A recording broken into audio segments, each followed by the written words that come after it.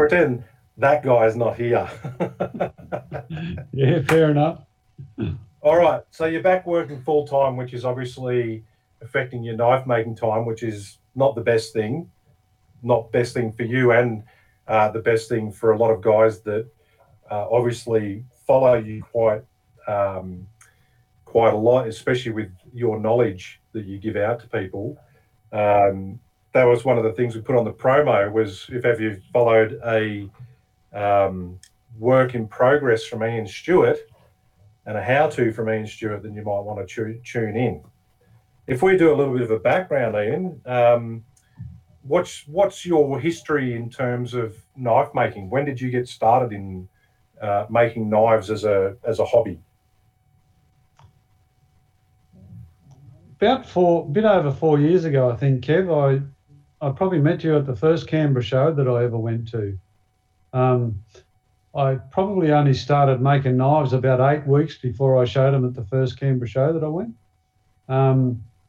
That same year, I decided I'd have a crack at knife making, and I did a course, I think it was in February the same year, given that the Canberra show was at the end of the year. I went up and did a course with, he's now known as my brother from another mother, Keith Flutter. Uncle Keith. Uncle Keith. He sort of lit the wick for me. My background in knives probably emanated from my background in axes. I used to make competition racing axes for 23 years prior to making my first knife. And that sort of gave me a bit of an indication about steel and its uses. And if you think about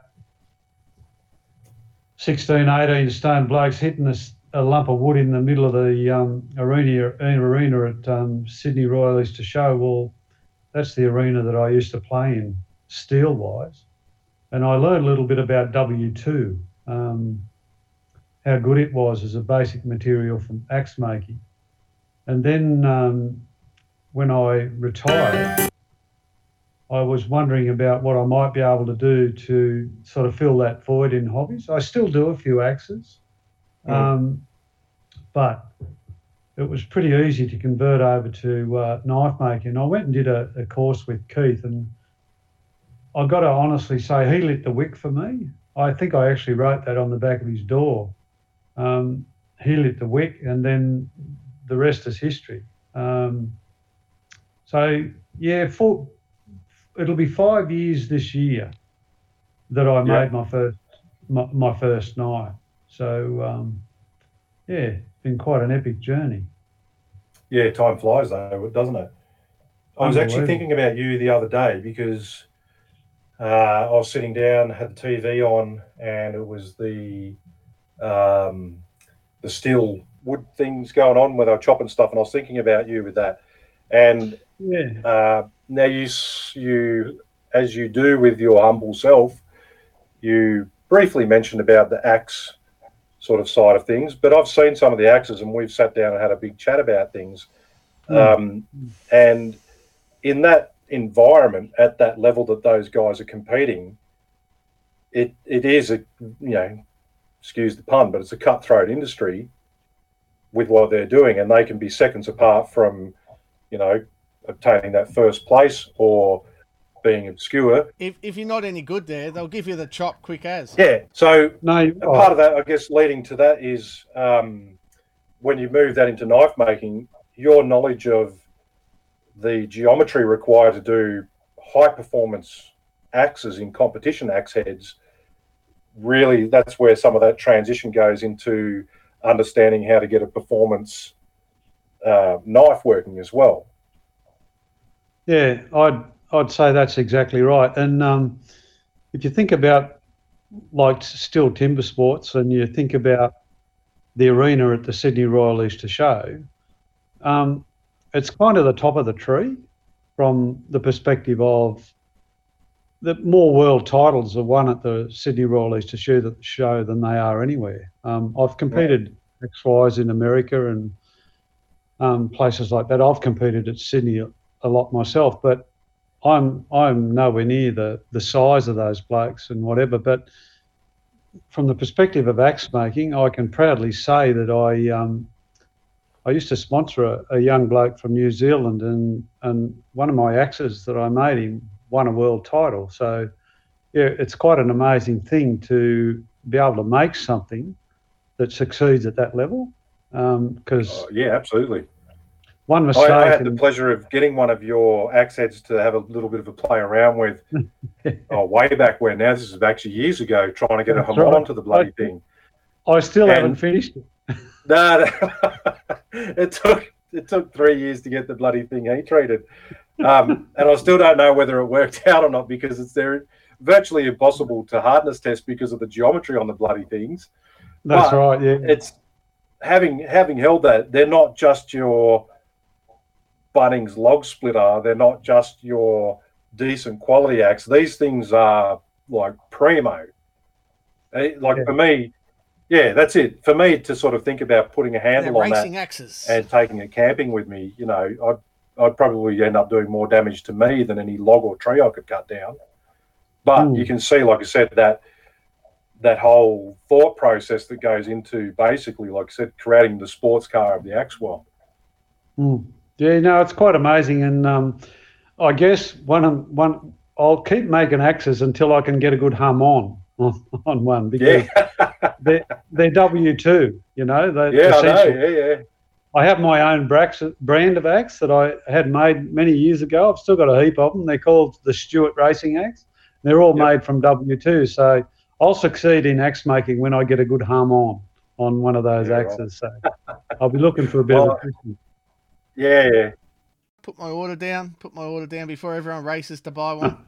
We'll have to come down and do I'll come visit you one time, and we'll do a weekend of just trying to get a Hamon on an axe head. Yeah, no, please do. I'd enjoy that, and we'll get my good friend, the inevitable and the much revered Mike Peterson down. I was going to get Mike over, yeah, for sure. That will really make it an interesting weekend. So. Yeah. No offense to Mike, but I would suggest that would be more like an episode of the Three Stooges. You could be right, but anyway, I think so. Let's get off world titles for wood chopping and get on. Yeah. So, where you from? Where'd you grow up? I was born in Bega, New South Wales, far south coast of New South Wales, Australia. I live down there now still. I live at it's an area west of Bega, southwest of Bega, called Tantawanglo. It's an area. It's not anything. I live off grid, it's beautiful, which is a real challenge for me in knife making. I don't have electricity, so anything that I do in knife making, any machinery that I have to run it on a generator, or everything else is done by hand. So I guess that's the difference between what I do and what a lot of other guys do in knife making. 95% of what I do would be by hand. But, living off grid's got its challenges. There's no doubt about it. Yeah, fair enough. No, I can see that. Yeah, I've actually been out to your place there. So, yeah, it's just so beautiful. Bit jealous. How old's that house? It's about 130 years old, we reckon. Yeah. And I still haven't fixed the chimney up. I got to see the legendary chimney. It's a real old old slab built. Yeah. Hut, really. But it's amazing. Like, it's only got a couple of rooms in it. But for my partner and I, it's utopia. And when you think about 6 kids were brought up in that house, yeah, it's quite amazing. There's plenty of room for Colleen and I. That's really? For sure. Wow. There you go. Yeah, they were the days, when you had a 2-bedroom house and 6 kids running around. Makes you wonder how they made the kids. But anyway, but if you think about it, there's a lot of stuff that we don't need these days. We've got this perception of space. My workbench, for instance, it's 3 feet wide and 2 feet deep. That's it. And I do all my knife making there after I grind my stuff. or do anything that I need to do on a grinder. It's onto a bench that's 3 feet by 2 feet, and that's the challenge. Yeah, away you go. And that's the thing. A lot of people, they get into knife making and we see it all the time where they think they need every tool and they can't do it because they don't have the big enough shed or anything. And, I'm one of those guys. If my shed's not big enough, Ian, I'm not making knives, that's for sure. But you're the other end of the spectrum. So it's an inspiration for most people to see what you can do in such a small area, The thing about it is, I reckon 90% of knife making is about your attitude. Nothing else. It's like so many things in life. We always say at work, some people make knives, other people make excuses. Yeah. but it is. It really is like so many things in life. It's about attitude and your attitude to the actual finished product. And I've had a few particular influences in my knife making in these 5 short years, but the information that they've passed on to me is it's indelible. You just couldn't pay for it. But the other thing about knife making, more than anything, we all want to get to the end. There's no doubt about that, to see how good a product we might have done. But sitting down, taking your time and actually listening to these people, listening to actually what they're telling you is a big thing. Hello? What's going on there? Cora's just bringing up your Instagram on the main screen for everyone to have a look at. So you can see that Ian goes under Two Feathers Forge. Some images through. Now you're speaking about your influences and the people that have helped you out through your time. Corin and I can take a pretty good stab at who they are, basically, because we do know. But for anyone out there that's not really familiar with, I guess where your styling comes from, who would be your main sort of influence, I guess, particularly in the Australian knife making scene, for the way that you work on your knives at the moment? Nice comment, Andrew. Bingo, you win. There's absolutely no doubt that Keith Flutter lit the wick for me. When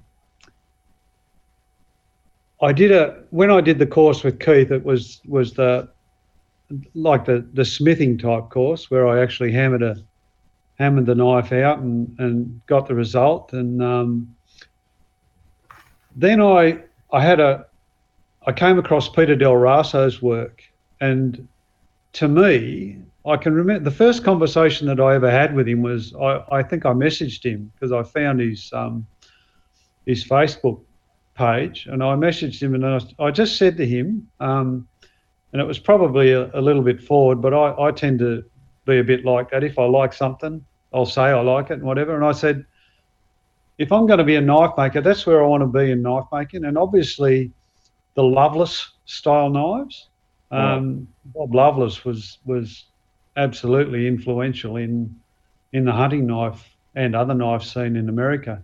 And I just love his basic designs. They're basic. They're, I won't say one of a kind, but they work. And that's the thing about a knife. It's got to work. That's the end thing. I don't care how good a knife looks or how basic it looks. If it does what it's supposed to do and fit for purpose, then that's all you need to do. And Peter Del Raso... Bullshit. You do care because, mate, your fit and finish is perfect. People don't accidentally get perfect fit and finish through not caring. I do care. That's the whole thing. I wouldn't sell a knife to anyone if I wasn't happy to use it myself. Funny enough, I haven't made myself a knife for years because I'm too busy making them not for other people or whatever. But look, Peter Del Raso, he'd be at the top of the tree from an influencer. We've actually become pretty good mates. Another one that really influenced me is Sean McIntyre. I had the privilege of spending 2 days one-on-one with Sean up in a forge in Canberra. And, yeah, what he doesn't know about knife making isn't worth knowing. But I must say, Kev is another person that I took a lot of notice to in my early days. And and same with Kyron, I just really respect being able to talk to you guys, because you give your information so freely. And I'd say to anyone out there in knife making, just don't be afraid to ask. Approach these people, get some people that you can look to and that you can take an influence from. It just makes the journey so much easier, because I can guarantee you they've made all the mistakes you're making. And it's just a great place to start. Pick something you like. But I will say, in picking something you like, develop your own style right from day one, if you can. Know where you want to go. Yeah, see, I break knives too.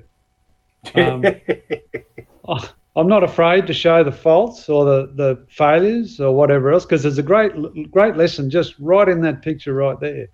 And that was about the jimping. And I obviously caused a stress fracture, a stress ride. I think everyone who's anyone that's done jimping on a pre-heat treated knife has experienced that exact thing.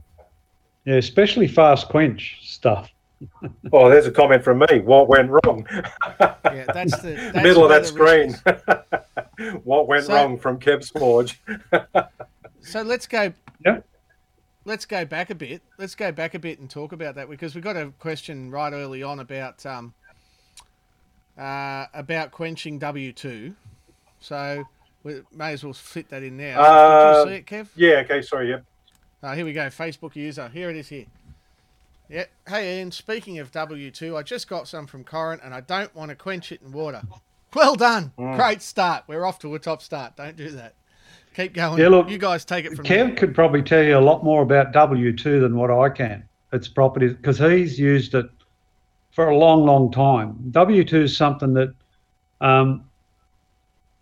essentially I started knife making and I started using 1084. I used that specific steel for over 3 years because it's just such a great steel. It pisses me off when people say it's just a learner steel.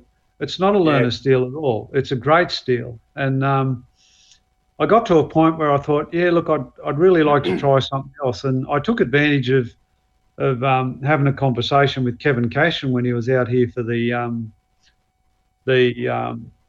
show we held in Canberra. Yeah. And he said to me, look, Ian, you've obviously learned how to use 1084. If you're going to move on to something just a little bit more complex, but not too, he said, if you want another really great steel, he said, go to W2.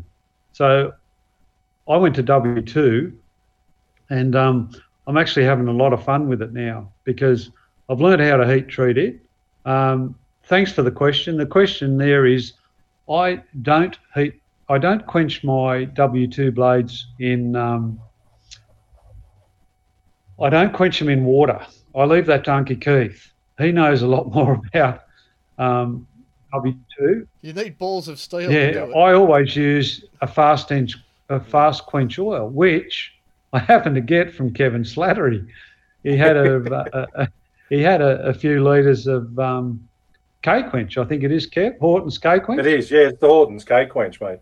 Yeah, left over. I bought the 20-litre tub from Corin, filled up my 10-litre quench tank, and you and I were talking about it on one of your visits up to my workshop, and I was like, oh, hang on a second. I remember going down to the bottom garage, and I was like, hang on a second, and I went down there, and yep, there it was, probably about, or close to half the tub. And yeah, that was my suggestion at the time, definitely with the W2. Yeah, and since then, like, I haven't looked back. I had a couple of problems early on, and that's one of them right there. That's on screen. A couple of failures, but then I decided, particularly when I wanted to try and get a hum on, I had a conversation with Sean McIntyre, and Sean's another one of those guys that's very forthcoming with information, and he sort of gave me his recipe about, because I think some of the guys in Melbourne were having a little bit of trouble with W2, but he gave me his recipe and to use W2, and it was amazing what happened. It involved the quench process twice. Firstly in canola, which is a much slower quench, and then secondly in the fast quench, the Horton's K quench. And I found that fascinating, but it taught me a lot more about the steel itself and what you might need to do to get it into the realms of not usability, but making sure that things come out the way you want them. And you might have seen some of those Harmons on the previous slides. They're actually, and I don't mind saying it myself, they're actually quite spectacular. It's not all my doing. It's all about, the information that Sean gave me, the temperatures, all of those sorts of things. And I've got a couple that I haven't shown yet that I'm working on, and I'm really liking what I'm seeing. So W2's the thing that I'm playing around with at the most. And one day I'm going to get a good hum on one, Kev, to rival some of yours. So yeah, well, it's funny when you go back and we talk about influences and stuff and free information and things like that. The good thing about it is when you give the information out to people and they start doing what you've done, which is jagging out decent hum-ons you first go around. Seriously, they are really nice. I had to take a step back, and it was something that you wrote up on one of the Facebook groups regarding this round of hum-ons, and it was one of your reference points to it. Now, I get asked about W2 quite a bit, and I have to apologise to people probably from about maybe 9 months ago, because one of the funny things is when you start getting good results with, say, W2, you start producing hum-ons. What happened with me anyway was I started to get a little bit sloppy with dropping some of those processes because the results were coming through. There was a period of time where I was pretty much getting what I was expecting to get out of the hum-ons. The different patterns and stuff I was trying to prescribe were coming out. Nice arshy lines on them and all that sort of stuff. And then there was a period where that started becoming a little more difficult. It may have coincided with, and I may have used the excuse of, there was a worldwide thing for a short period of time about people, having a bit of a cry about the potential that the steel that was supplied was the reason why the hum-ons weren't coming out so good. That didn't actually calculate well with me, because I'd bought a whole stack of W2 off Corin, and I was getting good hum-ons that started getting, not as vibrant, not as pronounced. And I had to take a big step back after seeing your hum-ons and having a read about what you were saying. I was like, I had to go back. See, we see it all the time. I had to go back and go, okay, what am I not doing that I used to do? So I went back and found the document that Sean McIntyre had pointed me in the direction of, which, I dropped the ball. Like, you get results and you go, I don't need to worry about that. I don't need to be as precise. I've nailed this thing. Hum-ons are great. It is a very structured process, very, very methodical process with temperatures, descending, normalizings, a whole lot of bunch of stuffs came in that I personally just got a bit slack with because I was getting hum-ons that were good enough for me. So when I saw your stuff, I went, hang on a second, I should be getting as good a hum-ons as what Ian's getting. I'm not doing something that I used to do. And I went back and found that document, reapplied that structure, and the batch that I'm working on, I've got a batch that's coming out at the moment. They're back to that stage where I'm stoked with them. Like, I'm looking at the hum-ons going, yeah, this is what I was after. And it just gave me a little slap around the face in terms of, naughty boy, there's a way of achieving these results. and it's a prescribed method. And if you start dropping off things and getting a bit slack, obviously you're not going to get the same outcomes.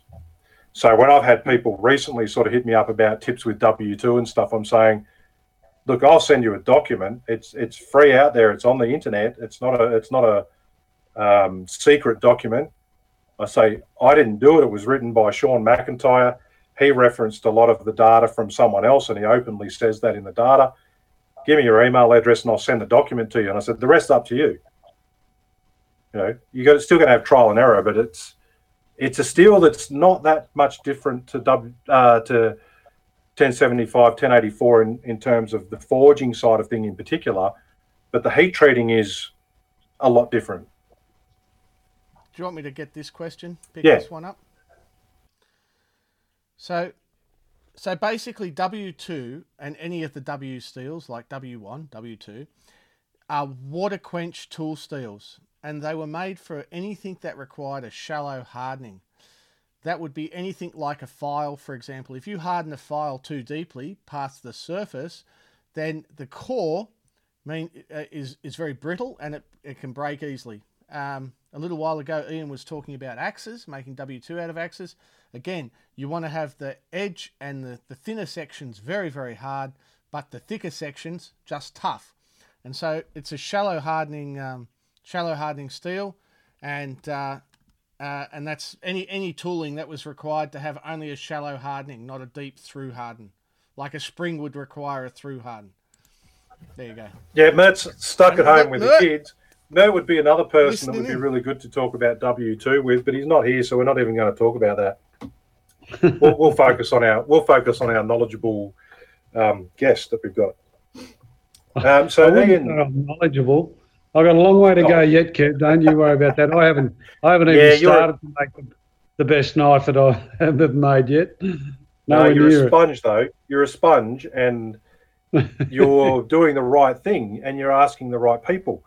And going back to what you were saying about that, don't be afraid to ask people for information. I mean, there's certain people out there, they might have one or two secrets, proprietary techniques or something that they may not want to tell the world. And in some regards, you've got to be satisfied with that. But for your basic sort of tips and processes on getting that blade, to a good standard, you won't find too many knife makers that aren't willing to offer, what they understand and what their knowledge is on getting to that point. Yeah, look, I once again, the biggest part of knife making for me, and it's been belted into me 100 times by Peter Del Raso, fit and finish, fit and finish, fit and finish. Yep. It's just so important, and basic skills as well. Like, I mean, it's just. I think when I talk about basic skills, I mean not using a mill, but learning how to use a file. All of those things that contribute can be done. Everything pretty much that's done by machine can be done by hand. And if you understand how to do it by hand, then when you need to work something around, like if you make a small mistake or whatever, if you know how to do it by hand, you'll figure out how to do a workaround. It's same with guard fitting, all those finer detail things. If you really know the basic skills, like I just don't worry about guards anymore because I know I'm not going to get any gaps.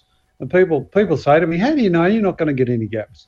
Because if there is a small gap, it's really, really easy to fix if you know how. And you don't need much know how to fix those things. So if you've got a gap at the bottom of your blade, you can squeeze, at the bottom of the ricasso where your guard fits, you can squeeze it, take it off and squeeze it together and then recut the top. Things as simple as that. If you've got little tiny gaps at the top, you can peen it. There's just so many little tips and tricks. But it all gets back to basic skills. I know guys have got workshops that are full of the most expensive tools. They must have spent a lot of time and a lot of effort and a lot of money on getting to there, but it doesn't just happen. You know, that basic knowledge is what it's all about. And one of the things I love about knife shows, there's Red. One of the things I love about knife shows is talking to people and asking questions and how do you do this? How do you do that? You know? Don't ever, that one back there. That was the first hunting knife I made myself, and I still use it. And that's a typical Loveless style knife. Nice. I've never gone away from it, but it was one of the first ones I ever made. I'm just trying. I'm just flicking through to find one of you fitting a guard, just so we can put it up as we talk. But you know, I did. I'll just throw in. I did a session with you. There's two major knife events in Australia for makers. The first is Australian Blade Symposium. It's a big event. There's world-class people coming. We had Kyle Royer, Kevin Cashin, all the big guys come to that one. If you're going to go to an event, it's an excellent event. But if you get your skills together and join the guild, there's an event called Knife Camp. Now, it's held in December every year, except probably 2020, like everything else in 2020. And at that event last year, it's a similar event to the symposium, but there's a lot less people, and it's hands-on, and it's well underpriced. I don't know if we can hold the price at what it's been. And at that event, I did guard fitting with Ian, and yeah, my first guard perfect. And why is it perfect? Because, you know, the instruction from Ian showing hands-on how to fit that guard was just brilliant. I really enjoyed it. And I'm probably never going to fit a guard to a knife. I don't make knives with guards. I make barrel knives. I can fit a ferrule just fine. But to be truthful, he's got the processes down, simple and super effective. Simple and effective. Yeah, look, that's fair to say. And it comes from trial and error too. Like, I mean, I haven't always been simple and super effective, but like I said, basic skills. Hello, here's a question from Les. Yeah, no, that's a great attitude to have, Les. Yeah, hand tools first. There's a lot of people, there's a really good message in that. And the last 3 words, here's Nick Tanner. Best. Mate, there's so many comments coming up. I could flick them all up on the screen, and I'm sorry I'm not, guys. We'll come back at the end. We'll do a question time. We'll get you to throw questions up. But go for this one. Les, the last 3 words. It's just such a good thing to know. And same with gaps in anything. Like a lot of people have trouble doing tapered tangs and things like that. It's basic skills. You got to learn how to work it and how it works with you. I hear a lot of things, and there's a lot of buzzwords around like muscle memory and all those things. There's only one memory I've got, and that's got to do with my head. Muscle memory probably is more about when you're hammering steel and things like that. But yeah, the only memory I have are the techniques that I use. Hello, I know who this is talking. This will be Ian Fraser, Robert Fraser, I reckon. He hasn't clicked on the link at the top of the screen. Like, it's the same with, it doesn't matter what part of a knife you're looking at. And that's a classic example right there. Handles. So for the benefit of the podcast, the question or the statement that's on the screen is the handles on Ian's knives are so amazing. The knife seems to fit so many different hands, big and small. The last 3 Sydney knife shows, Ian has put a knife up for the door raffle, and I sell the tickets by getting people to hold it, and most will then buy a ticket. And see, there's a lesson in that too about handles. I said before about learning to make, that I love the Loveless style and the way Peter Del Raso does his knives. I also watch 2 people in particular in relation to handles. There's two guys in America, I believe, that make handles like no one else for the style of knife that I make. There's people that make great handles, no doubt, but Gallardo knives, if anyone wants to have a look at good handles, have a look at Gallardo knives, and also Sean, come on, Hatcher. Kev, help me here. Sean Hatcher. Yeah. Those two guys Hatcher knives, yeah.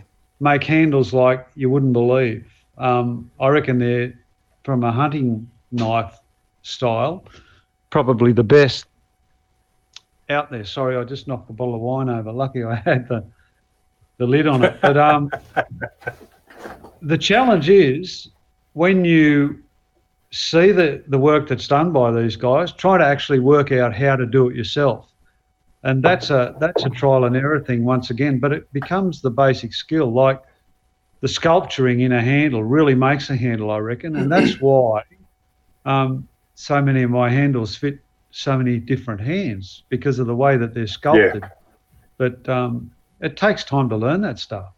Once again, that's the key thing. That key thing that you just touched on there, Ian. It takes time. It takes time to learn these things. Absolutely. And I think sometimes, because I pride myself on my handle fitting as well, and shaping and how it fits in the hand. I get a lot of positive feedback at shows in particular, where the good thing about a show is quite soon into it you'll know if people like your knives or not, because of how much time they spend with one in their hand, and then how much they talk about it. And I get a lot of positive feedback about the handles that I do, but it took a couple of years, at least maybe 3 years, of experimenting and trial and error before I got confident and just started working on a particular style. And then even then, there's feedback that comes from other sources on how to make very subtle improvements in them. And yeah, I think a lot of the time, especially with the newer guys, they might get a little bit dejected, perhaps, probably not the right word, that they're not nailing it first go. It's like, come on, guys, man, if you nailed it first go, every go, people like me would probably just freaking give up, because it took a lot of time and effort to get to that standard that you've got, where people pick up your knife and they go, man, that feels good. But you take on board the things, like I said, lessons learned. You look at people like Hatcher and you be amazed and you go, far out, I'm going to try something like that, and go for it. Just try it out. The secret is with any of that stuff, Kev, I reckon, and like any knife makers out there, beginning knife makers, one of the critical things is to learn how to design a knife. And once again, that's basic stuff again. Anyone that's new to knife making, get yourselves a set of French curves. They are absolutely invaluable when it comes to designing knives, because you can. And the other thing about what I incorporate into the knives that I make is all of the circles actually meet somewhere. They mightn't meet on the knife, but they meet off the page somewhere. So I draw the whole thing. If there's a circle that's got to fit in there, I draw the whole circle or the whole curve or whatever I can fit on the page. And you'd be amazed what happens when you make things intersect. Now, I must say I do come from an engineering design background. That was one of my first jobs that I ever had as a design draftsman, and so I learned how to draw things, and you learn how to look at things, and you look at ratios of handle to blade to ricasso to all those sorts of things. And I always say, if something looks right, it usually is. So don't stuff about with it. If you get it to a point where it looks right, then go with that. But make things flow as well. One of the hardest things, and one of the things that I see a lot in what people do, they don't consider the flow in a knife. If you look at, say, that knife there on screen now, or that's the same knife at an earlier stage, but it's a perfect curve from the back of the knife right to the tip. Yeah. Okay. There's no flat areas. It's actually curved the whole way. Same with the bottom of the handle. It curves, and it curves into the guard, and then the front of the guard is curved back a bit to the flat up the front at the back of the ricasso there, and then most of the blade is curved. So I'm really into curves. I think really subtle curves just add so much to the look of a knife. But so many things we could talk about. It flows back almost to that same sort of thing about what makes a good painting. Why do people stand in front of a painting and enjoy that painting? And a lot of it's to do with the way that the composition's done, so that you as a person viewing that painting, your eye is drawn from one section through to another, and it flows across that painting. And that's what you want to have with your knives as well, is you want the flow to go from the tip to the tail without anything in there that sort of makes you sort of pause and go, ugh, what's that? You know, and like you're just saying there, the flow, French curves are a wonderful thing. I use them. They're a very basic thing. You get them from the bloody $2 junk shops, Chinese junk shops in their art sections for about $5. You'll save yourself $20 on buying one from a proper art store, and they're the exact same thing that you need. So they cost about $5 for a set. Yeah. And they've got every single curve that you'll ever need to use in your life as a knife maker. Probably more curves than you'll ever need. The other thing, Ian, that absolutely. You only use a couple. We've seen, or I've picked up, and I'll point out, probably point out the obvious to people from your Instagram in particular. Another thing is to use templates. What's your view on the use of templates? Yeah, look, templates are, if you develop a style and a knife that really works, make a template. They just cut down the time that it takes to to put something together. If I get a piece of steel, like, I don't just work. My work ethic's a bit different to a lot of people. If I'm going to cut a piece of steel, because of the way that I heat treat, and we'll get into that in a little while, if you consider that a piece of steel is, 3 foot long, Corin? I think 3 to 4. Yeah. 3 to 4 foot. If I buy a piece of steel, I'm not just going to cut one knife out. I'm going to cut a whole heap. So I might make 5 or 6 knives out of the one strip of steel. And the reason I do that is because of the processes that I use. Because I live off grid and I just can't go and flick a switch, I'll cut 5 knives out and I'll profile 5 knives and I'll grind 5 knives. And then, because for me, lighting my forge, if I was just going to heat treat one knife, that's inefficient. I'd rather heat treat 6, because the way that I temper my blades, believe it or not, is in a Weber barbecue. People go, what? What the hell? How could that be, an efficient process? But tempering is about a heat source that you can regulate. And I've got I bought one of the, what are they called, Corin? Those bloody temperature things? Oh, yeah, a thermometer or a K-type thermocouple. A thermocouple. And I put that in my barbecue. And I can regulate the temperature in my barbecue, which is a gas, gas barbecue. And it's within a degree or two. So I temper all my knives in the Weber. Now, if I'm going to set the Weber up, it's inefficient for me to light it just to temper one blade. Good on you, Mert. Don't worry about what's happening on the screen. Just keep going. We'll explain that to the listeners after. Is he talking about hand sanding a knife? Let's not go there. It's just Mert. Yeah, so I like to be efficient. So I'll temper and I'll heat treat and temper 6 blades at once, but I'll only ever finish one knife at a time. That's the difference. Just getting back to that picture that it's on the screen there now, one of the hardest things in knife making that I ever found, and I had a lot of trouble with it, is making lines disappear. Like, that's a guard on a knife, and you can't see where the guard hits and this is what I taught in that guard fitting exercise in Canberra, Corin. A lot of people do it different ways. I have a technique that I've developed. Haven't seen anyone else do it yet. It's a press fit, but it's a press fit in a vise. I wouldn't do it any other way, mate. I've tried fitting guards my whole life. I do, as you know, do hidden tangs, stick tangs when I make them, and I am anal about getting my fit right. But I've never seen a method as simple and as easily accomplished with simple tools. There's no mill. There's no, just it's just simple. Yeah, well, that's just press fitted with a normal vise, because you can put a lot of force very, very slowly. You don't need a press to do it.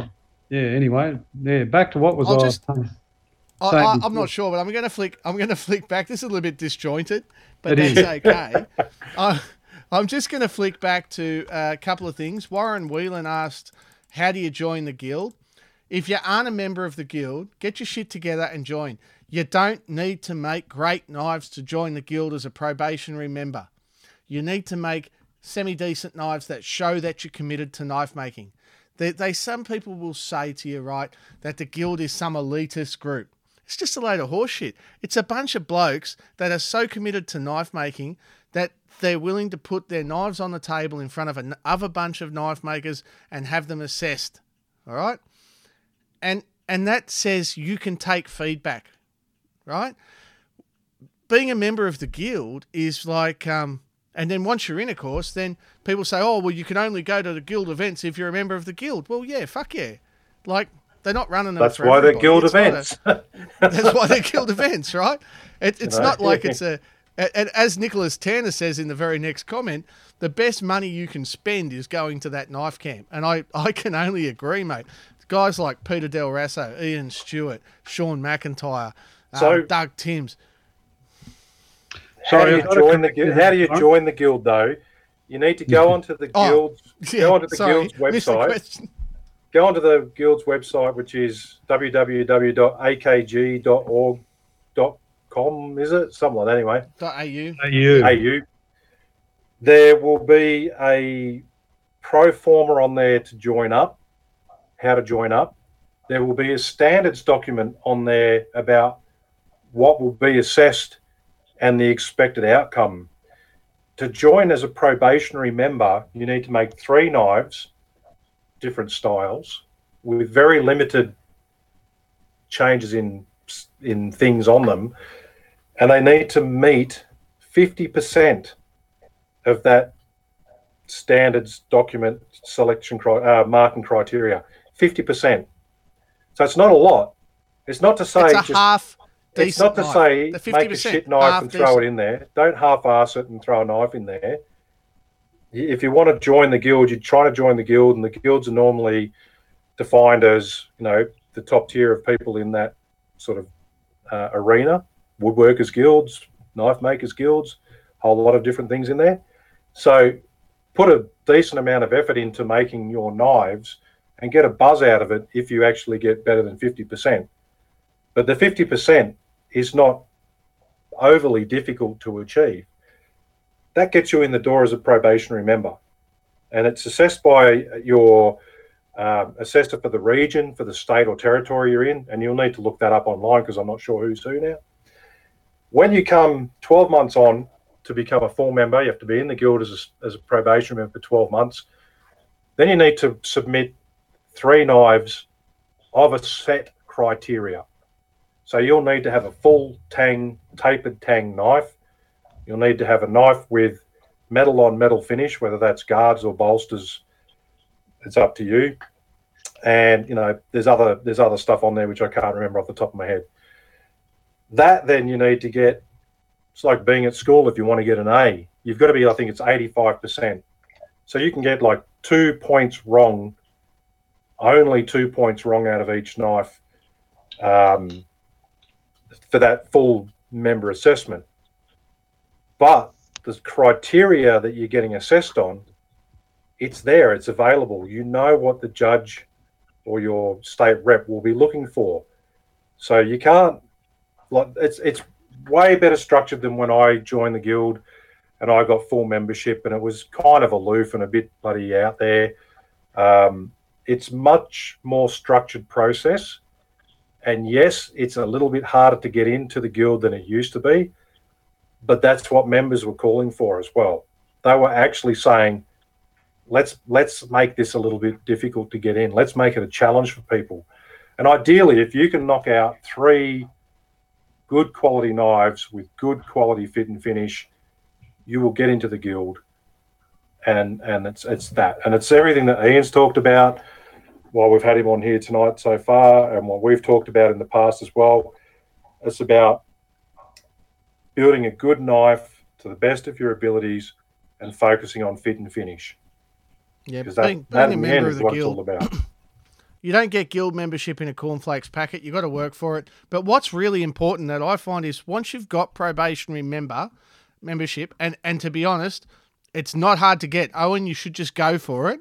Yeah. You go for the probationary member. Once you've got the probationary membership, there's guys out there that will help you out, that won't help you out on Facebook. You won't see Sean McIntyre on Facebook giving advice. But if you're a probationary member of the guild, he knows straight away you're committed to knife making and he's not wasting his time in helping you out. Same like guys like, I'm not saying they'll help you, but guys like Peter Del Rasso and that, if you have shown the commitment to get guild membership, those guys are going to be far more likely to open their door, welcome you in, because you are committed to the sport. You're not just a blow-in that's going to blow out again. Those guys have been around. They've seen people come and go. They're not being aloof about it. They're just not wasting their time. And I respect that. They're full-time knife makers in some cases. Yeah. So, yeah, join I think it's actually in the guild's charter that as a member of the guild, you can't not assist another member of the guild. To the level that you assist, to the level that you assist is probably questionable, and the attitude that you're getting approached with. But as a guild member, you should be freely helping out other guild members if they ask for help. And most of that then flows on, in all honesty, most of that flows on to just giving advice freely in any sense of the word to anyone that asks. It doesn't mean that you got to ask for a imaginary secret handshake or anything like that. They don't exist. It's just ask nicely, understand the person's position. If we were talking earlier, Corin, before you got your shit together, Ian was saying he's back in full-time employment now for the Rural Fire Service. So if you're hitting Ian up now and asking questions about, Ian, help me out with fitting my guards, and Ian doesn't get back to you for 2 weeks, and you start getting pissed off, Ian's in a situation now where someone's paying him a salary and that takes precedence. So you've got to understand circumstances with people. The modern world of Instagram and Facebook, what we're doing here now live, everything's instant. You just got to understand sometimes there's a situation people are in. Might take them a couple of days, it might take them a week or whatever. Most people will get back to you. Yeah, look, I agree 100%, Kev and Corin, with all of your sentiments so far. I can honestly say, if anything changed my knife-making world, more than anything, was joining the guild. Yeah, nice. That first time you go to a guild show, down in Melbourne, you have that bag of bloody emotions, mate. It's exciting. It's nerve-wracking. It's just awesome, and it's daunting. And, you've got all these guys in there, like I said, Sean, Peter, Andrew from South Africa. Forgot his surname now. You got all these. That would be Andrew Franklin. That's it. Yeah, Andrew Franklin, who was or still is a member of the South African Guild, which is really hard to get into. You want to talk about hard guilds to get into? Have a look at the South African Guild. It's an easy one to get asked from as well. By the way. Will Morrison, a whole bunch of other guys down there that go to that show, and you've got access to these guys, and you might walk past their tables and swallow a bit of humble pie, thinking your knives are good, and then you see others, and you're like, oh, holy shit! But you've just got to take it the right way. You got to go far out, man. Like Ian's done. How do I get my knives looking like Peter Del Rasso's? Or maybe I should ask Peter Del Rasso because he's the one that's doing it. The thing is, Yeah, I had a conversation with Peter at Melbourne, and we got onto the whole thing, and like I don't want to be a Peter Del Rosso in knife making. I want to be an Ian Stewart in knife making, and he smiled when I said that. Yeah, look, it's all about the influences in your life, and the other thing that I've found out about influences, some people have criticised me because they say a lot of my knives have looked like Peter Del Rosso knives. Well, so what? They're still my knives. Everybody has influences in their life. Yeah. And it just doesn't matter. Like I've got some guys that have approached me about making one of my utility knives, and I'm just so stoked because they've chosen to make the utility knife that I've designed. And whilst it might have initially been centered around a Del Rosso design, I have my own unique handle design that I've added to it. So once again, it's my design. But it, whether or not it was originally Del Rosso's design, because he's got his influences from Loveless and others as well. So you can keep following it back and back and back in time when you join those dots. The thing is, you're not making a copy of somebody else's knife. Everybody's influenced by other knives. We had an incident just recently where a guy got accused of copying someone else's knives, 2 guild members, and both guild members looked at the 2 knives and said they're totally different. And it's just like people's perceptions are a bit odd sometimes, particularly when you're talking about the three features that were seen to be the same. Was it's a forge finish, a copper guard, and an antler handle. Well, no one has fucking rights to that. Sorry. No, you're exactly right. The only difference there for me would be I actually haven't used copper in a long time, but I would do forge finish, bronze, and antler. No worries. No, look, there's just so many things that are just so variable. It's not like we give templates to everyone. That would be a different matter. I've given a few plans. I've got a few plans off other people. There you go, Kev. Owen just said I've done a Kev knockoff. But Owen, I said this. I said that to Owen though when he asked me about it, which I was same as you. I was like, "Oh, thanks for asking." I was like that. I found actually I was genuinely taken back by that a little bit actually. But I explained to Owen, "Oh man, I'm happy for you to go for it, but it wasn't my initial design. I took influence off other people, but he just liked that knife of mine, so he asked about did I mind if he made or used that as his basis for his knife. It's like, no man, go for it. Hell, that's awesome because I then want to see what are you doing that will be slightly different to what I did, and then I might even take something from that person's. And when you've got new people, this is the funny thing, when you have new guys or new makers coming in, sometimes what they do is a different thing. You just go, wow, I didn't think of that. I'm too grounded in my processes or grounded in my ways.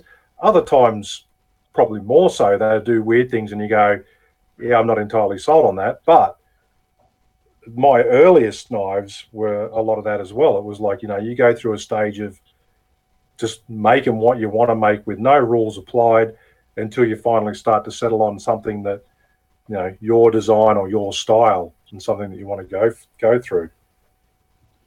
There's that bloody parrot again. Mate, you want to get a 22 and sort that bloody bird out, mate.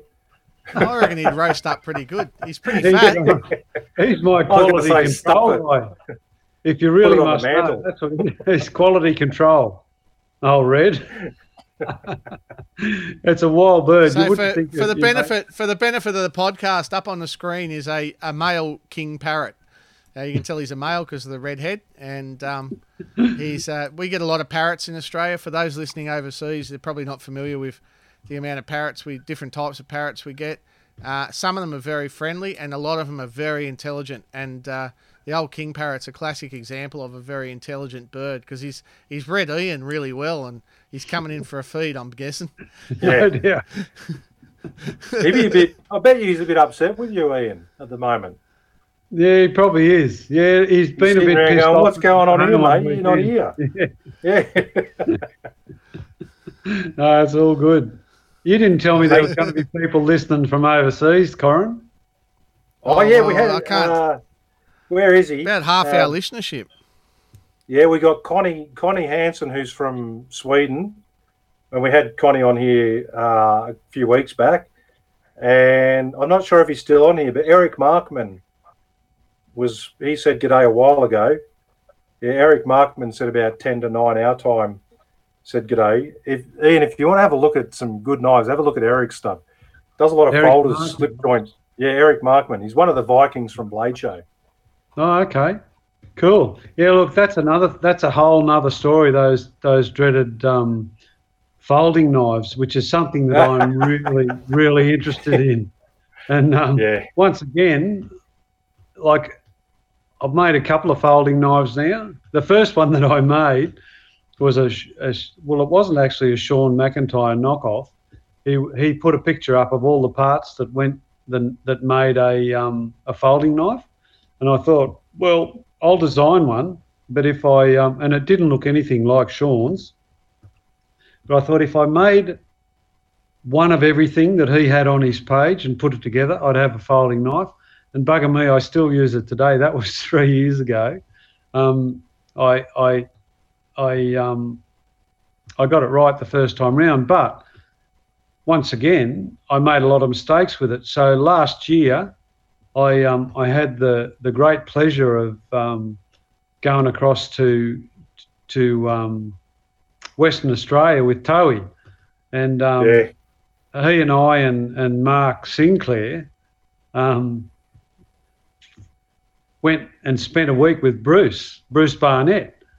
And we all, first of all, I've never made steel before, and they took the piss out of me for the whole week because I'd never done anything that they were doing. But we had to make blade steel first, and I made what was my first Damascus billet. And they said, oh, yeah, we'll just do a really simple pattern. All you do is this, this, this, and this.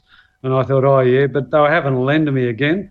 But I got this most remarkable knife out of that week in Western Australia. And Bruce said to me, and this was a compliment that I really enjoyed, he said, Ian, I'd be happy to have that on my table at a knife show. And I thought, far out. But once again, it's taken those opportunities and learn from the best. There's nothing like it. The bugger with that was I was actually meant to go over on that week, and I can't remember why, but whatever misfortune occurred, I didn't get there. And also funny thing is when you got back and I saw, oh, you bastard, you've been over there. That's all. It was awesome, you bastard, not a bad you bastard. But I ended up buying a spot welder for when I do my lighter locks, slip joints with the bolsters and stuff. I still haven't taken that out of the box yet.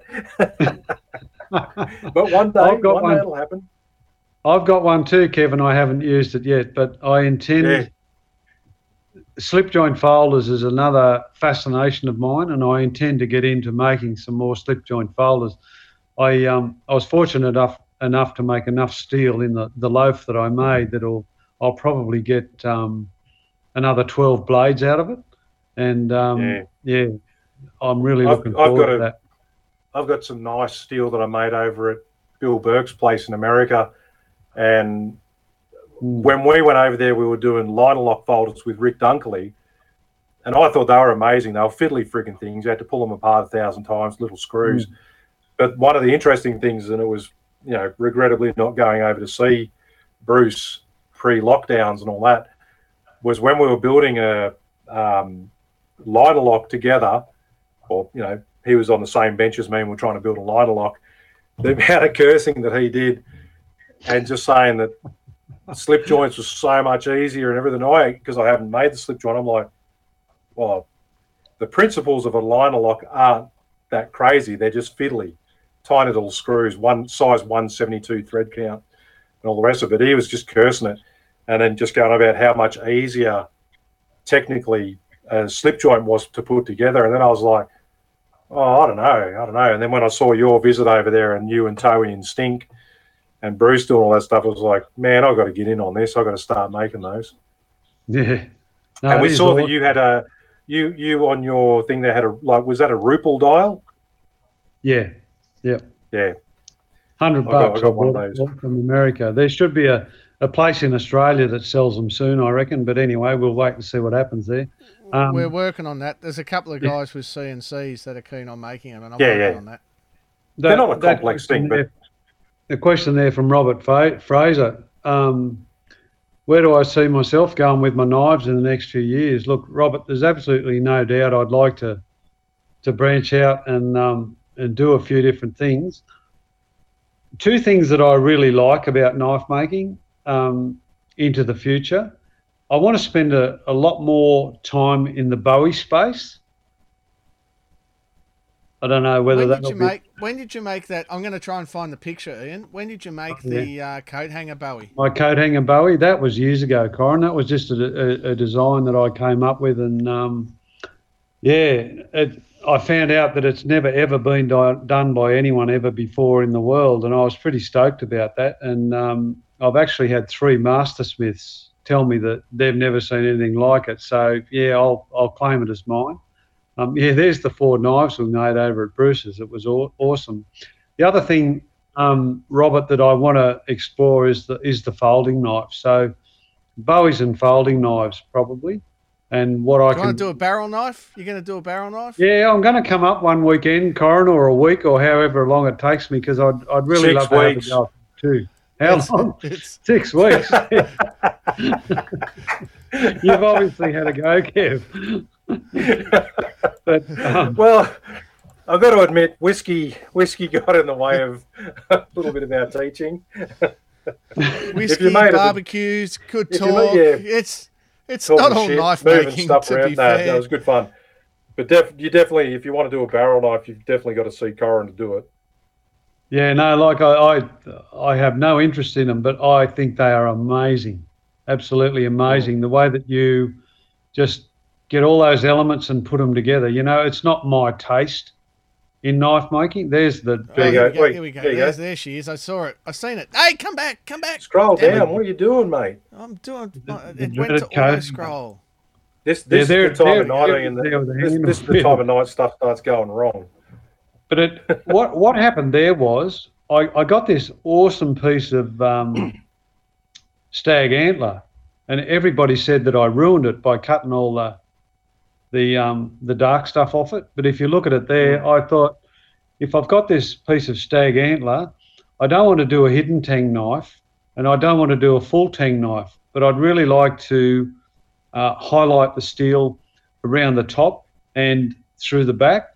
So I designed this, what I call my coat hanger, and there's a channel that goes right through the piece of stag, and as you can see the handle there, it's got a hook on the bottom of it, so it comes out the back of the stag and goes back in the bottom, and then it fits up from underneath. So you have to fit the guard first, so that comes from the rear forward, then you have to fit the stag, and then you can see the spacer between the guard and where the stag would be, and that just fits up and a pin goes through it. When you make the pin disappear, you can't see a pin in any of it, not in the handle, not in anything. And I've got another 2 on the go at the moment, but they're sort of on the back burner. I'm going to improve it. And I talked to Sean McIntyre about how I might improve that design. And Sean came back to me and said, I don't think you can. He said, I actually think you got it right the first time round. And I thought, no, look, there's got to be a way we can improve it. Anyway, we were talking about it for a while, and he came back and he said, there is. And I said, what is it? And he said, well, the American market in particular is fascinated by takedown knives.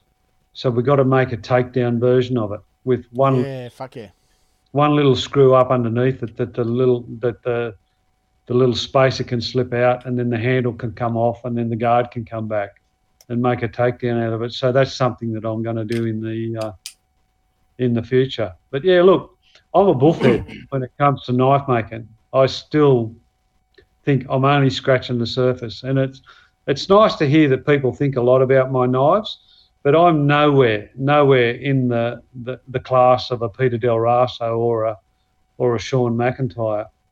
How many awards you won? How many awards you won at knife shows, Ian? Yeah, I've won a few awards now. Well, you can't keep winning awards and saying you're nowhere near as good because, if you go to a knife show and there's a Del Raso and a McIntyre and there's 10 awards, those two are going to pick up 8. But these days, Ian, you've been picking up more than you've been getting your share. Let's be honest. Yeah, but I often wonder about that. Like, is it what happens on the day or... Yeah, anyway, I won't go into it. I don't accept that stuff very lightly. I don't take too much. You just got to be happy on the day that the bloody sun shone in your direction. Absolutely. That's what I reckon with it. And if you put your best into the knife, then anything else is a bonus. That's the way I see it. And if you happen to win an award. I've done judging at a couple of shows recently, and I have to say that the job is definitely not easy these days. A few years ago, like Corin was saying, and this is no blowing smoke up their asses or anything, but a few years ago, it would have been probably Sean and Peter divvy up the prizes and just give them to those guys, And it's particularly in the last 2 years. I guess not including this year when unfortunately we've had everyone locked away and no shows to get people out there. But for the last 2 years of shows, the quality of work that's actually being entered into the categories, it's a big step up. Like now you've got to think about what you're doing. Now you have to actually take your time and really, really assess everything that's coming in. Not that as a judge normally you wouldn't, but you're able to pretty much, as a judge, cast your eyes over 10 knives, make a mental shortlist of 3 pretty quickly, and then look at those. Now your shortlist is probably 7 of the 10. And then, from there, you've still got to work out what's the best. And it's often a very, very, very small detail that is involved now in separating the cream from the milk. I've done four years now. 4 years of judging at Knife Art Association shows, and it's just it's to the point now where I don't want to be judging. It's just it's kind of like that. Just too fun. I don't want to enter my knives or be a judge. I just want to go cop out and stay at my table. It gets down to like that sort of stuff. For me, it gets down to fit and finish. If I can keep improving my fit and finish, that can be a wormhole too. I had a conversation not long back, only a couple of weeks back, with Sean McIntyre again, in relation to fit and finish. And he said, "Where do you want to end up?" And I said, "Oh, I just want to keep playing with this and that and whatever." And he said, "Listen, just in relation to fit and finish, don't get to the point where it becomes like a point of diminishing returns. You have to be careful about that too, because you can get so hung up on that stuff. If you're making a quality knife, stick with the quality knife, but keep trying to improve. But as far as it goes, I got exactly what he said. You could drive yourself mad in the fit and finish arena. I do. On that note, I've been asked by some guys about, I think I do nice fit and finish for the market that I'm aiming for my personal satisfaction. I think I do a nice fit and finish of the knives that I'm doing. And I had someone ask me about, the just getting those sanding marks nice and even when you're doing a satin finish with your hand sanding. And they go, how do you know when it's right? And I said, well, the main thing is understanding when to stop. Like you can chase it and chase it and chase it, and you'll get to a certain point where that next time that you chase it, you're actually going to start doing more damage to the finished level that you're achieving. So you got to understand when to be satisfied, which is sometimes hard especially when you're trying to push and get to that next level. You've got to understand when good is good and stop there. When you're going to that next level. Having said that, if you go back to what we're talking about, which is the show competitions. Oh yeah. I have seen knives knocked out of the show for blemishes that, frankly, 99% of the population would never even see, because people, when you're judging at that level, you've got to find fault. You just have to, because otherwise you can't just pick something you like. You've got to pick something that is good, you know? And that's I had a turning point. I had a little bit of a turning point in that fit and finish side of things at a Melbourne show when I put a knife in, and you know, it was a few years ago when the caliber of the stuff was like, you know, you're kind of in the back of your mind going, well, Peter or Sean will win this, but I'll stick a knife on the table anyway. And I put a knife on there, and Alastair Phillips, who we all know is a bit of a obsessive compulsive about fit and finish, especially with his folders, he came up to me with my knife and he goes, oh man, I was going to vote for your knife except for this. And he picked my knife up and pointed out like the fucking smallest little blemish, like you were saying, on the guard. And I was like, I don't even know if it happened between the table from my show table to the other table, but it stopped him from voting for my knife over one of the others because the caliber in the others was, you know, perfection. Yeah. And I initially just went, "Hey, you prick! You could have voted for me anyway." And then afterwards, I sat back and went, "Oh well, now I know what they're going to be really looking at. That's not going to happen on my next knife." And so the next one, you go over with a fine tooth comb, and if you go put it into the table and there's a mark on it, if you can see it, I can guarantee you a freaking judge is going to see it, and it's going to get dismissed pretty bloody quickly. The thing about all that too, Kev, is how good is good. I use one thing that tells me when it's time to stop, and that's bright sunlight. Yes. There's nothing like bright sunlight as opposed to what you might have in your workshop or whatever else. If you're going to see a scratch, you're gonna see it in bright sunlight, and you might not see it. I check all my stuff with a really bright torch and a really bright light and all that stuff. But before I actually sign off on it, I take it out into the bright daylight. That's what makes a difference. When I'm doing my classes, I do the same thing. I say to the guys, look, we've got fluoros, we've got LEDs here. When you think you're finished, last thing I want you to do is take it out of the knife vise and go and stand in the sunlight and have a look at it. That was the very first. They'll come back and go, oh shit, there's a big scratch on it. The very first hammering I went to, Bruce Barnett, that was back in 2011 or 12. Bruce Barnett was down from WA. It was at Keith Flutter's place. And the first thing that he said was, if you want to find fault in your work, and you do, put in as many different styles of lighting as you can. LED, fluorescent, incandescent, sunlight. The more the merrier. You'll find it under one light. What looks good under one light isn't necessarily going to look good under another. Yeah, you're probably right with that. How long does this go for, Connor? Well, as long as we want. But sounds like you probably had enough there, Ian. No, I'm fine. I can talk bloody knives for days, but no. Well, we've got. How about? You're going to boost our ratings, Ian. So let's keep talking. How about we get Ian back? Let's get Ian back another time. But in the meantime, let's just fire off to the crowd out there. There's still let's have a look at what Dan's just written. Ian, what's your take on what Dan Pedersen's just written on there? Look, absolutely, Dan, you're right. There is, but knife making for me is made up of a number of elements. Firstly is the design of the knife, the function. It should work and do what you want it to do.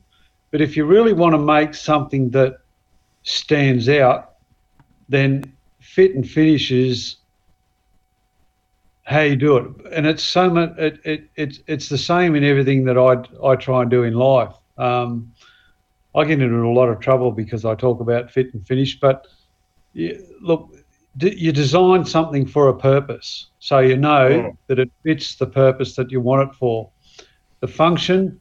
But I don't think it outweighs. I don't think there's anything that outweighs anything. It's like heat treatment. That's a critical element. They're all elements. Yep. And if you can get them all right, then you got the absolute best knife that you can make. If your design is up the shit, it doesn't matter how good your fit and finish is. If the function is out of whack, it doesn't matter. You're right. But that's where the saying... elements. I think that's where the saying "you can't polish a turd" falls over. You can in knife. Del Rasso always says, first and foremost, it's got to be a knife. First and foremost, it's got to cut. It's got to be usable. You've got to be able to hold it comfortably in your hand, and it has to perform the duty for which it was. No matter how good you make it with fit and finish, first and foremost, it needs to be a knife. Correct. Form and function, they are critical. But if you're talking about an item that is pleasing to somebody else's eye, I guarantee 9 times out of 10, because they're not going to be able to pick it up at a show and cut with it. It has to appeal to somebody. And if it appeals to somebody, the difference is your fit and finish. Correct. You go to a knife show and that stuff comes out pretty well. And the other thing that comes out, like you said, is personal preference. You go to, like, say, the Sydney Knife Show, and you have, what did we have last time, Corin? 100 makers, thereabouts. Yeah, about that. So you got 100 tables of guys making knives. All of them are subtly different one way or another. Yeah. And you've got people buying knives off. You know, they're not all just coming and buying knives off Ian, or they're not all coming and buying knives off me. Personal taste comes down to it. So, you know, there are styles that work and there are styles that don't work, but there are styles that don't work that work for some. Like, you know, someone's going to come along and see a Serbian cleaver, for example, and go, "That's awesome." I wondered when that was going to come up. Yeah, well, I had to make the segue. and then there's the people that like real knives that don't like the Serbian cleavers. Yeah, you can flame you listeners. You can flame me all you like. I don't care. Personal preference. I don't like Serbian cleavers. Get over it. So, Ian, we've got a question from Jimmy Barber. What was your first knife? And I'm guessing that's not the first knife you made, but the first knife you owned. Ah, yeah, good question. And I was thinking about that because that's one of your. We haven't gone anywhere near the questions that you sent me, Corin. No, we're going to get you back, Ian. We're going to get you back. We're going to get you back. Don't worry about it. My first knife, I can tell you what my first knife was.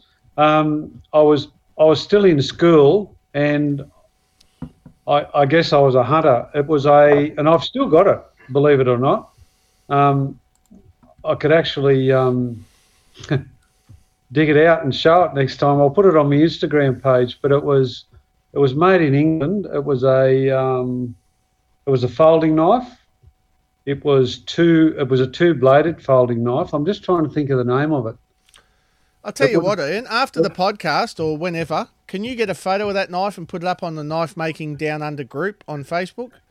Yeah, sure. It was a two-blading folding knife made in Sheffield in England. It was white. It was a rabbiter. Oh, crikey. It just slips me mind. So it'll come to you, right? Don't worry about it. We're going to move on. No worries. Bo Smith says, Corin, can you shed some light on when the WA branch Gamaco is set to fire up? Yeah, sure, Bo. We've just got the wiring done for the internet and the web router. It's in one of our long-time customers' garages, and it's in Mandurah. We're just also getting in a couple of shipments of stock we've really been held up. You might have noticed on steel. The big shipment of steel arrives probably tomorrow. In that shipment of steel, there's tons and tons of steel, and we'll be able to stock up the branch over there with that, and also with G10, which is coming in a couple of days as well, or maybe a week. So we're just waiting on those big shipments. Obviously, during COVID, we've been bought out of a lot of stuff, and those big sea freight shipments are all coming in. So we're not far off at all, and you can actually talk to Gamaco WA on Facebook. Look her up. Her name's Danica, and she'll be more than happy to help you and answer all your questions. It was Now, a Joseph next Rogers Joseph, yeah, great. Yeah, righto. bunny knife. Gotcha. I knew it'd come to you. You just got to give these old blokes a chance, mate. Get out of it. Jamie Bishop says you can't polish a turd, but you can roll it in glitter. Well said, Jamie. Nice work. What's your thoughts on skeleton handle knives, Ian? Yeah, look, skeleton handle knives, that's something I've had a bit of a play with in recent times. There's a lot of people out there that want to go lightweight. There's no doubt about that, and there's probably a big market. I've made a couple of skeleton handle knives for some guys in Victoria to try, and I've actually got them down to 25 grams, believe it or not. These things are super lightweight. The lightest one I've made is 25 grams. It's out of a piece of 1095, 2-point-something mil thick that I bought off Corin. I didn't know what I'd do with it, but it actually good on you, Brad. Yeah, it was perfect for what I did with it. And I can tell you that little knife, one of them was shown before on my Instagram page. There's a little one there that's 30-something grams with the scales on it. It was green micarta, and it was on a deer, the carcass of a deer. That has actually now butchered 5 full Samba deer, and the blade is 2 3/4 inches long.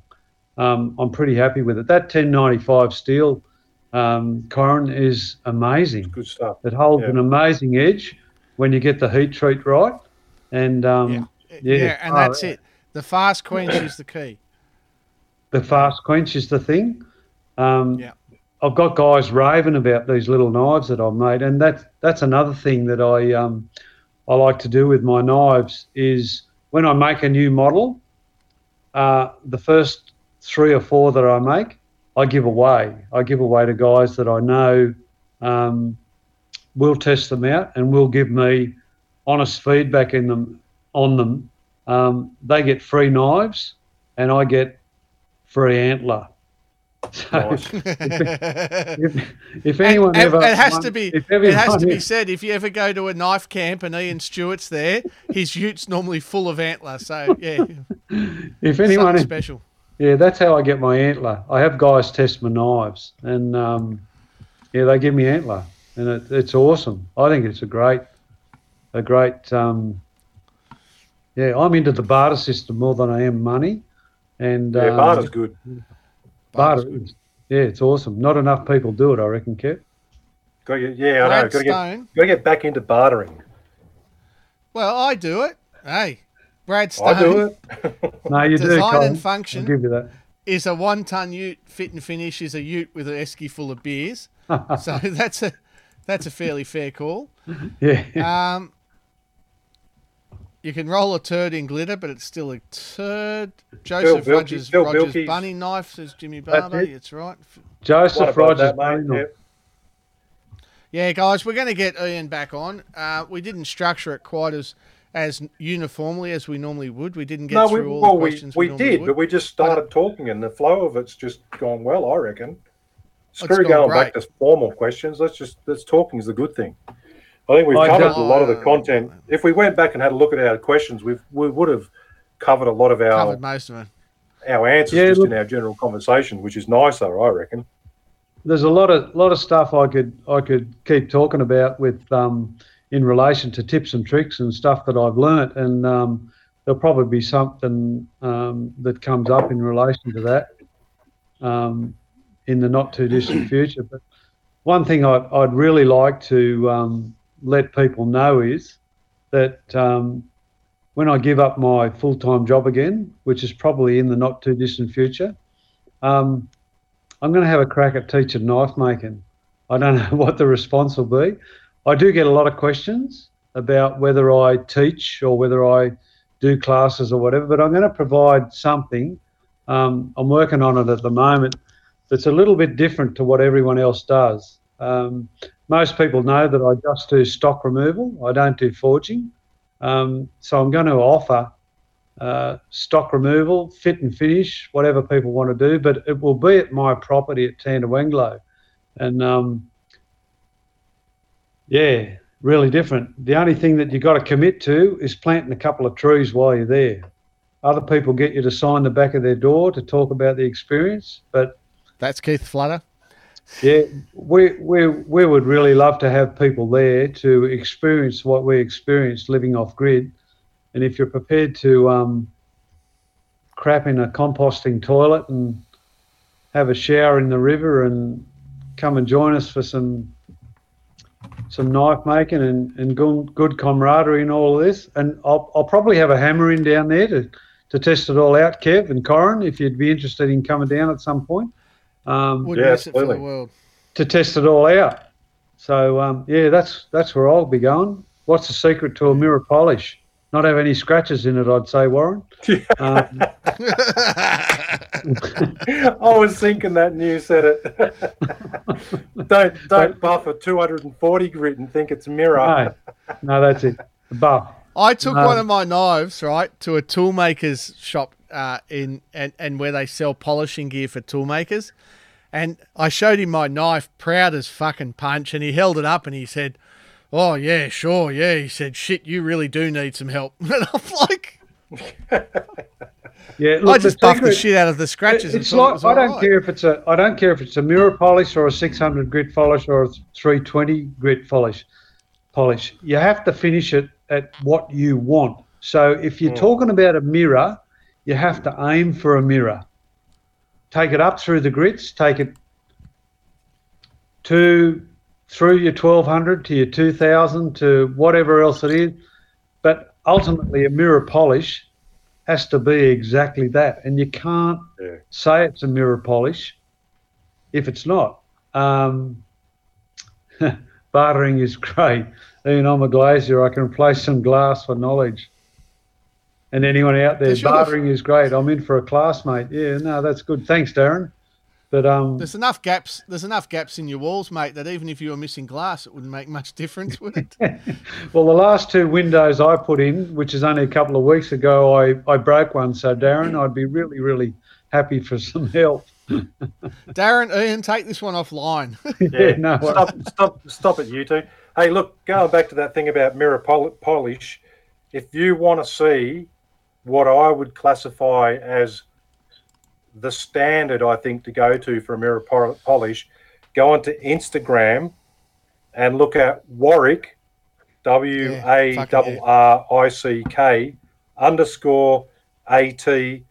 _AT_Riflebird Knives. So Warrick at Riflebird Knives. Yeah. Go and check out.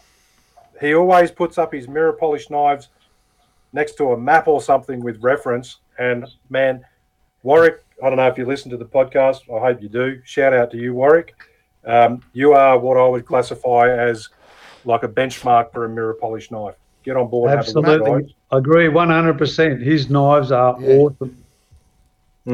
Warrick, big shout out there, mate.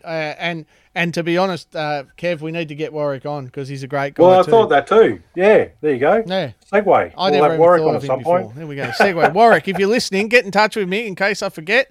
We're going to get you on. Mert, if you're listening, that's your job. Organise the guest. We want Warrick. Warrick Edmonds is his name, isn't it? Yeah, Warrick Edmonds. That's right. Warrick Edmonds. Yeah. He's a good bloke, actually. He's another one of the guys you meet at the knife shows. Very quiet fella, but geez, his knives are good.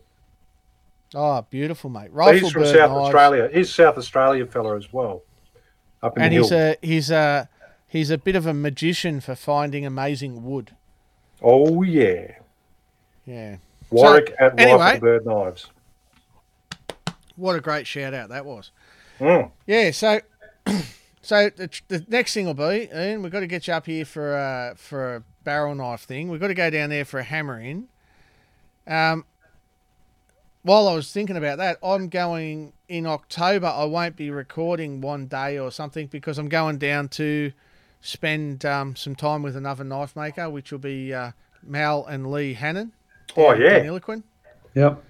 So got a invite to go down there and fix his hardness tester. So I'm all in. Are they New South Wales? Yeah, but they're right on the border. Yeah, right. I was going to say. They're so close to the border. Their number starts in 03. Yeah. Yeah, right. But they're still in New South Wales. But yeah, he's got a good little setup out there, and I've been working on his. We shipped him a hardness tester, which was ex demo, and it got damaged in transit. So I've been working with him on how to rebuild it, and we're getting some parts and stuff sorted out so we can get that sorted out for him.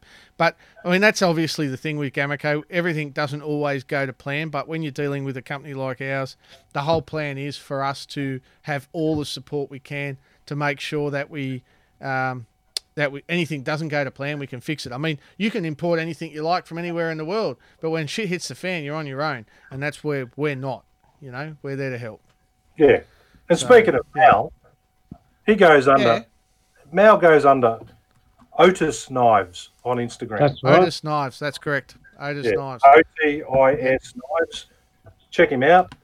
They work a sheep property down there, and you'll see that. I just had a blank on his wife's name. How rude of me. Lee. You'll see that they run a sheep farm, and that Lee ends up with quite a few pet lambs. I'm going to take this thing for a spin while I'm down there. That's going to be awesome. Absolutely. I want to see you driving that. I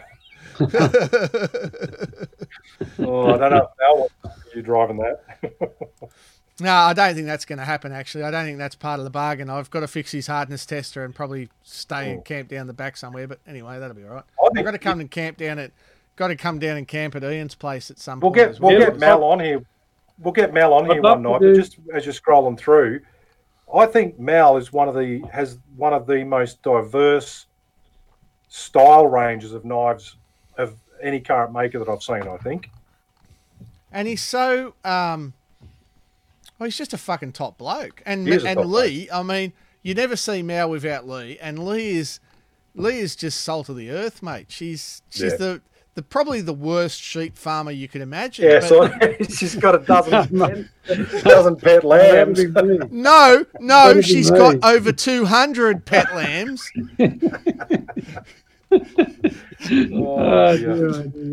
That's funny. They went into Woolies because Lee was getting a bit over sending all her babies off to get eaten, so they went into shearing. Yeah. Anyway, I'm really looking forward. Oh, look, there's their wedding photo. Look at that. Isn't that tops? Look at that. He doesn't look any different. Mullet. Look at the mullet. Love you guys. Yeah. What I was going to say, if we do organise a thing down there, I'd love to do a podcast down there because we don't get the opportunity to talk to people like Mike Peterson that often. And he's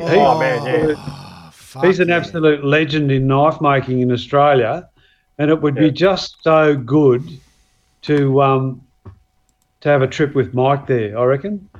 Well, Ian, what we might do one time when we come all our down to listeners yours, out there. Sorry, go, Kev. I was going to say, if we end up going down to yours for do a test run of your course thing, tree plant and thing that you want to do, and Corin comes down, he can bring the recording gear and we'll do a not a live one, but we'll just do a recorded podcast with I reckon that'd be bloody awesome with Mike. Yeah, look, one of his latest projects that we've got some feedback on through Glenn Waters over in Japan, Mike made some tamahagane, and he sent 3 kilograms of it over to a Nakahara or Nakamura. He's a sword maker in Japan. Yeah, and that was a while ago, wasn't it? Yeah, but he's just finished the sword, and it is. I got some photos back of it. It is absolutely amazing. So that's sword quality knife steel made in a forge down at Tannering Lane. Made by the daggiest looking bloke in blue jeans and a white beater ever. Look, I've got to find that video, and I'm looking for it now. If someone else might find it before me, you got to find the video of Mike Peterson making steel, and I'm pretty sure I put it It's up on on the YouTube. Knife Making Down Under group. Yeah, it's on It is YouTube. on YouTube, but I just It did a is. quick search, couldn't It's find from it. the symposium. I think it's called Yeah. Mike Peterson Man of Fire or Man, of Steel. Fire. Man of I Fire. just or Googled googled that and guy. couldn't find it. You But if can't you just judge a book Google by its Mike- cover. Just yeah. Look, I will find it and get it back up on the group because, and if he ever offers you anything to drink or smoke, fucking run. But The drink will be about 70%. I can the drink. smoke will I bloody can pop drink. your eyeballs out your head. oh, jeez, that boy is just run, just run. He's like he's the Australian Steel version of Keith Richards is into music. And he's a great So I'm, bloke. He's an awesome I'm just guy. looking at. I'm just looking for that video on YouTube, and I'm not. Oh, here we go, Man and Fire. I don't You were want right. it, I'll so bring it. I'll bring it back up on a share screen. So I could Yeah, have quite right. easily been a paramedic, I suppose. Oh, Just Here we like go. that, for fun. No, it's the fire. and then after It's- this, we'll have a look at calling it quits. I think round it up and I don't know. It's the Yeah. simplicity There of what he it Man is. and Fire, Mike Peterson. I'll put that up on the Knife Making Down Under group, and everyone can get on there and have a look. It's Man and Fire, Mike Peterson. how old's So that? I'll just chuck that up on the group. Yes, Oh, it's really old enough, and it's a great video. It's Looks just like Mike's great. younger brother. Yeah. So yeah, I I'll just must put say, that. guys, I've had an absolute pleasure joining you guys tonight, and for me, this is what knife making's all about. I don't subscribe to this every week, but I've had an absolute ball, and I'd love to talk about some of the other things again. Like we didn't cover half the things that you sent to me, Corin, but yeah, mate, I really appreciate we'll it. get you on for part 2. Yeah, no worries. That'd be good. So, yeah, the key thing is, Ian, that we'll get you back on as Kev said, and we're really glad you don't subscribe because that means you don't realise just how bad How things bad could it have is. gone. Yes. We're saying you're doing But that's wonders. okay. You're doing wonders for our statistics, mate. No, I did come on one night when you were talking about steel, and it was absolutely fascinating. The information was just Oh yeah, What in I the thought- early days that was. spot That's on. actually one of our best. That's still our best episode. But the problem is, I can't do it every time. So No, No, we'll go I've and already revisit done that it, at but some anyway. stage too. Yep. No, it's all good. But if you ever need any help, just or if this anyone comment, else just out one there more comment. needs any help, One more comment. Yep. Comment from Jamie, who a woman came, a female came within a foot of him last month, as per the description thing earlier. But anyway, we won't talk about that. If you can get a whiff of if you get a whiff of the fumes from Mike, you'll be able to smell colours. And I think that sums Mike up really well. I love him, but don't fucking go near him if he offers you something to drink. Sorry, Mike. I'm not sorry. I'm not sorry. it's all good. All Corin, right. if when we record a podcast, I think the viewers will understand because I'm sure we won't get away without having a drink with him. No, you won't. Oh no, No. Guaranteed. danger. No, it's Yeah, happened Matthew. to me twice. It's happened to me twice. And after the Well, first time, I swore it would never happen again. But then Yeah. I did it again. Yeah, a lot of people do that, Corin.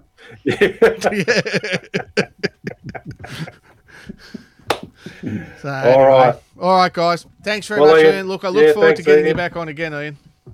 Thanks, guys. Thanks heaps. And, yep, I'm in it for the long haul.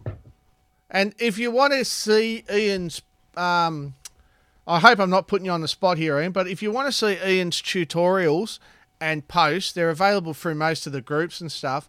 But we've just done a little deal where Ian's volunteered to donate some of his archive of posts to the guild to use, so that we'll be putting up some tutorials on the guild page. Is that I hope that goes ahead. So I hope I'm not putting you on the spot there, Ian. But No, yeah. I'll be sending the info to you tomorrow, Corin. Yep. So we'll start loading up. You'll start seeing them on the Guild's Facebook page. Awesome. Yeah, thanks very much for your contribution, Ian. It's really, as Bobby just said, it's inspirational. Thanks very much, mate. Cheers, mate, and thank you. And catch us whenever. Yeah, thanks everyone.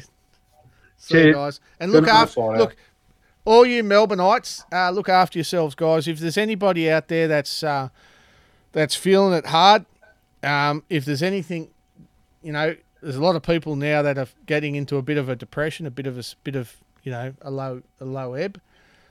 Can I just ask that you just reach out, all right? Whether you reach out to me, you reach out to your mate, reach out to someone, all right?